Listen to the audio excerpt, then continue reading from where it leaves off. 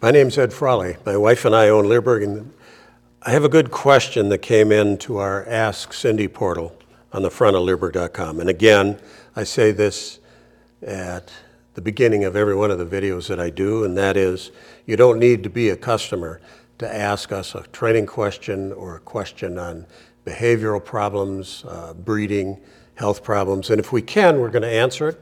And there are times when we're going to have to write back to you because you didn't give us enough information, and we need to get a little bit more information before we can give you what we think is a useful answer to your problem. So this one is about a dog that is a very nervous dog. This lady has an 18-month-old German Shepherd that she's taken through obedience classes, and it's still very, very nervous. It has a hard time focusing when it's away from the house. And I'll talk about this. First, I'll read it, and then we'll talk about it. We have an 18-month-old German Shepherd that we've had since it was a puppy. She has had training in puppy preschool and basic obedience since she was 5 months old. Just a side note here is we don't really recommend people taking their young dogs and doing basic obedience with them at 5 months of age. I think you're better off waiting until it's, number one, until it's done teething, and that varies from breed to breed and dog to dog. Usually they have to be older than 6 or 7 months. Plus they're a little more mentally mature to start your basic obedience at that age. Before that age, almost everything we do is built on building our relationship with our dogs. And we have an excellent course that we did with Michael Ellis on how to build a relationship with a dog, be it a puppy or be it an adult dog, an adult rescue dog. There are things that you can do working with engagement with these young dogs. And if you focus on that for the first part of the dog's life, if you focus on building a relationship with your dog in the first part of your dog's life, teaching it behaviors and basic obedience, it's nothing. It's easy. It goes really, really quick. But you can make mistakes trying to do too much formal obedience too young with a dog, and that's when you see dogs hate obedience. We want our dogs to love going out and working with us. We want our dogs to look forward to obedience training because they look at it as a way to get rewards. They look at it as a way to play with us, and they enjoy it. So anyway, back to this. Our trainer follows the styles of Ed Frawley and Michael Ellis. Lots of movement and play, treats, and timed corrections. I don't know what a timed correction is. I don't know that. I read it. I don't know what it is. I have a big question mark here because on young dogs, I don't know that there is a timed correction for anything. My German Shepherd struggles to focus when out of the house. At formal training, she will not eat or play. Every noise or movement distracts her from focusing on me. At home, I can get her to follow instructions, and she looks to me to give the next command and receive her reward. So basically what she's saying is that at home, the dog is engaged with her. Take it out of the home, and she loses that engagement. When a dog won't play or take food rewards, its mental state, it's not with you mentally.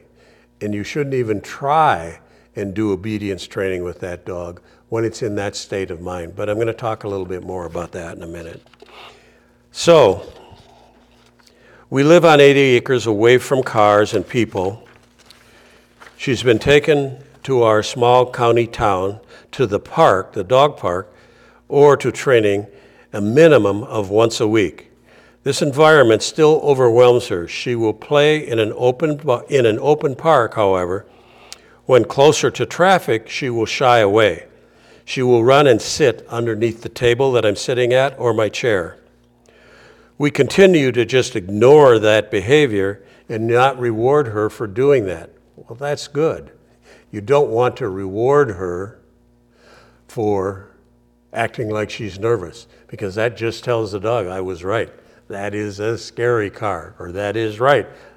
Those people over there are scary. You don't reward that, you ignore it. She's had no issues with riding on mowers and thunder and gunshots at home. How do I reduce her anxiety? So, there's a huge difference between playing and training exercise at home and then going out in the world in a highly distracting environment. Those are two totally different things. And it's so common for new dog owners to miss the point that in your kitchen, in your garage, in your backyard, you can get your dog to train to follow the commands that you want him by using rewards and play and yada yada, and high value food rewards. But take that dog and put it in the front yard, put it in the park across the street, and it acts like it's deaf. It's never heard sit or down before. Two different areas, two different mindsets. And in this case, this lady has already said she's got a trainer. So what we would do is go back and say, what does your trainer recommend you do? We would ask her, because if he's following in the systems that we have in our courses, he should be able to give her some advice. And basically, what we would say on a dog like this is, if it's doing what we want in our backyard, in our house, in our garage, in our front yard, and they live out in the country like this, we would probably put the dog in a car and drive it someplace, get it out of the car, maybe at the park when nobody else is around, no other dogs are around, get her out of the cart and work engagement drills right there. And we would only work engagement drills for a minute and put her back in the car and go for a ride. Of course, we would also have already done these engagement drills at home. We do have an excellent online course on engagement. We have a couple of online courses on engagement. So we would gradually extend this. We would probably go to the same spot in the park all the time, nobody around, and once we've done that 10 or 15 times, go 10 feet away from your car, then extend it, go 20 feet away from your car. 60 seconds of engagement, fun engagement, the dog's all excited, she wants to play, she wants more of your high value food rewards, put her back in the car and go home. Put her back in the car and go for a ride. Gradually extend that out until you're going further and further into the park, and you're not doing any training. You're just going out, you're working on engagement, and you're only going to be there for a minute or two. The old story of, I'm going to do my dog training today, and I think I'll cut it down to 20 minutes today. No, that's not how you do it. Do 3 sessions of a minute or 2 minutes or 3 minutes in a training session and put your dog away. Let him go lay down, put him in the X-Pen, put him in the dog crate, put him in the crate of the back of the car if the hatch and all the windows are open. Let him think about it. I do have to say that, so this lady said that she will take her, when the dog is shy at the park and it runs and lays underneath the table or runs underneath the chair, and she withholds a dog treat at that point in time, that doesn't mean anything to the dog. I mean, that has no effect at all. Number one, you shouldn't give her a treat.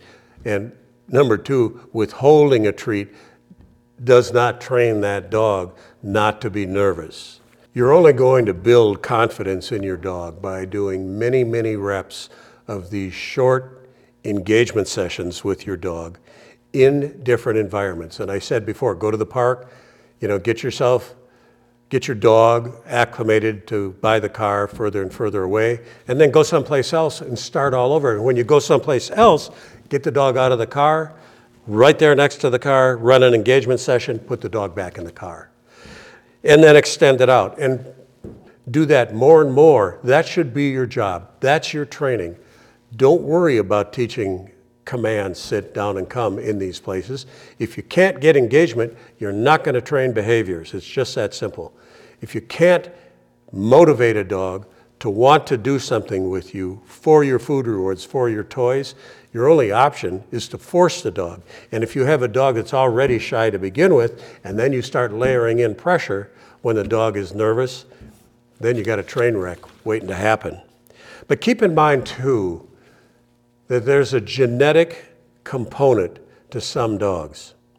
And you can't change the genetics of a dog. You can modify them a little bit, but if you're going to approach this the way we're talking about here, and the dog does have a genetic problem, you might not be able to solve it. You're just going to have to figure out how to live with it, and you have to deal with the dog that you have in front of you. So you have to keep in mind that you can improve your dog's behavior through thoughtful training, but if you have a dog that has genetic issues, there's always going to be setbacks, and you have to be prepared for it. And if you have a setback, the best thing you can do is to leave that environment and go home.